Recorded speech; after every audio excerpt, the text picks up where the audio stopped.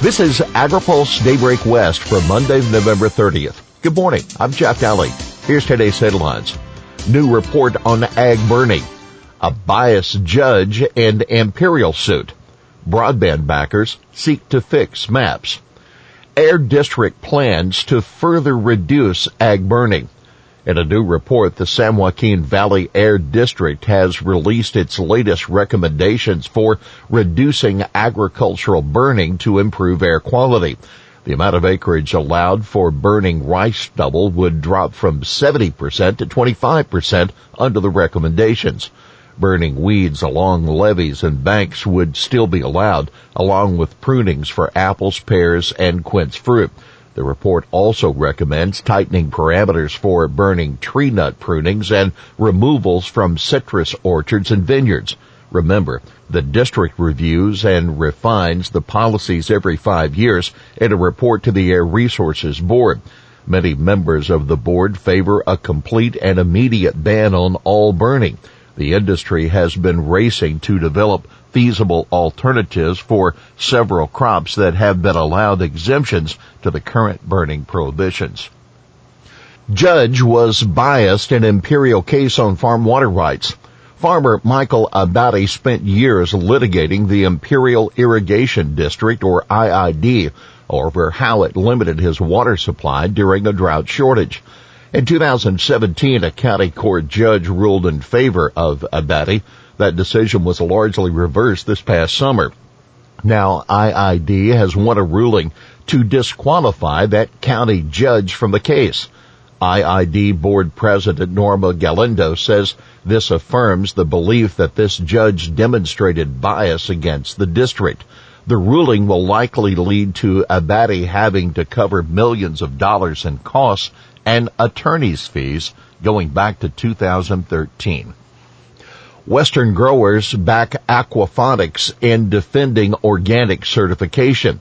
Aquaponic producers are fighting a lawsuit that seeks to revoke organic certification for hydroponic operation because they don't grow food in soil. Aquaponics is a food production method integrating fish and plants in a closed, soilless system, the group said in a November 23rd statement signed by dozens of other groups. This symbiotic relationship mimics the biological cycles found in nature.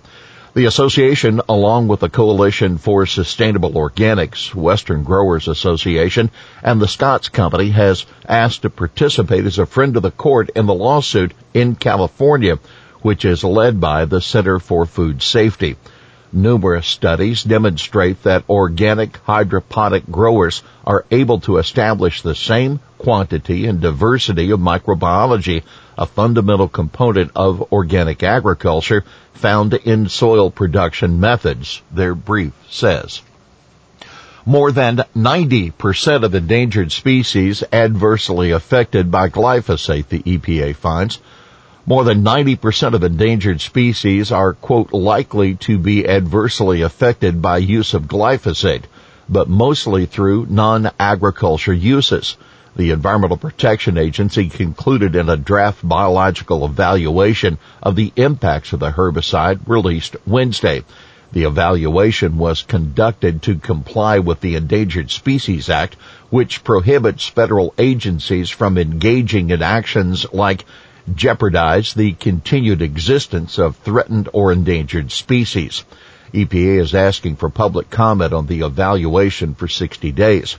Once EPA analyzes the comments it receives, it will issue a final BE determining whether use of glyphosate, commonly sold under the brand name Roundup, may affect ESA-listed species of their critical habitats. If so, it will have to consult with the Fish and Wildlife Service and the National Marine Fisheries, which will prepare their own evaluations, identifying ways to ameliorate those impacts, including possible restrictions. You can read our full report at agripulse.com. Congress returns to Washington with government funding top of mind.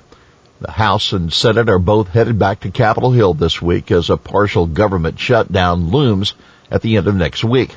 A continuing resolution that expires next Friday is currently funding the government.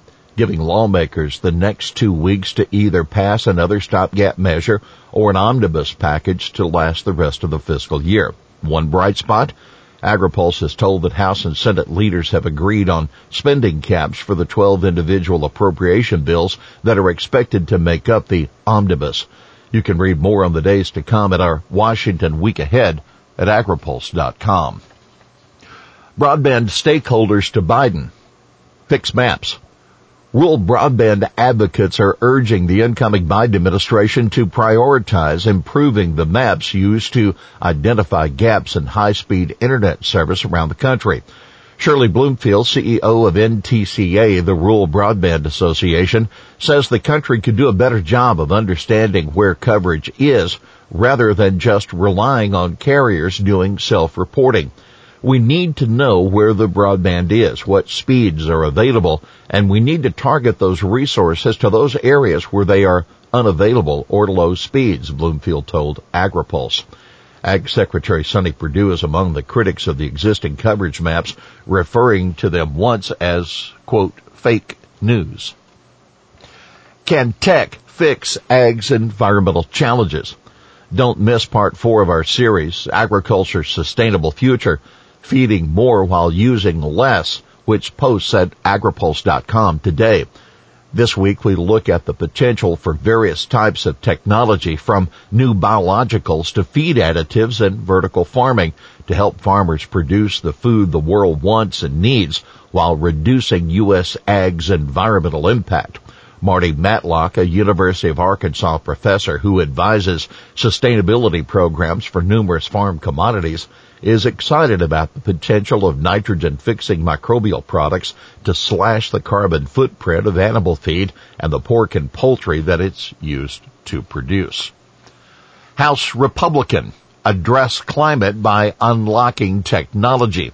South Dakota GOP Representative Dusty Johnson says the key to addressing climate change in a way that is economical is to promote innovation rather than relying on what he calls the economics of scarcity, or requiring Americans to make do with fewer resources. We are going to do a lot more in technology. We're going to do a lot more in entrepreneurship, Johnson says in this week's AgriPulse open mic interview. We're going to do a lot more to help people do better practices. That's the way you solve environmental problems. Now take note. Johnson, who's the ranking Republican on the House Ag Committee's subcommittee on USDA oversight and nutrition, appears to have a favorite for the next agriculture secretary, that former North Dakota Senator Heidi Heitkamp. Johnson says the Ag Secretary needs to understand the agriculture sector as well as nutrition programs and other responsibilities of USDA. Heitkamp, quote, underhands all sides of this equation in a way that many other candidates don't. Johnson also says he's going to press the Biden administration to make sure China doesn't backtrack on the changes it made in trade regulations and policy as a part of the Phase 1 agreement. If they try to be kind to China, that kindness is going to be mistaken for weakness and will be taken advantage of. We have to hold the line there, he said. Here's today's He Said It.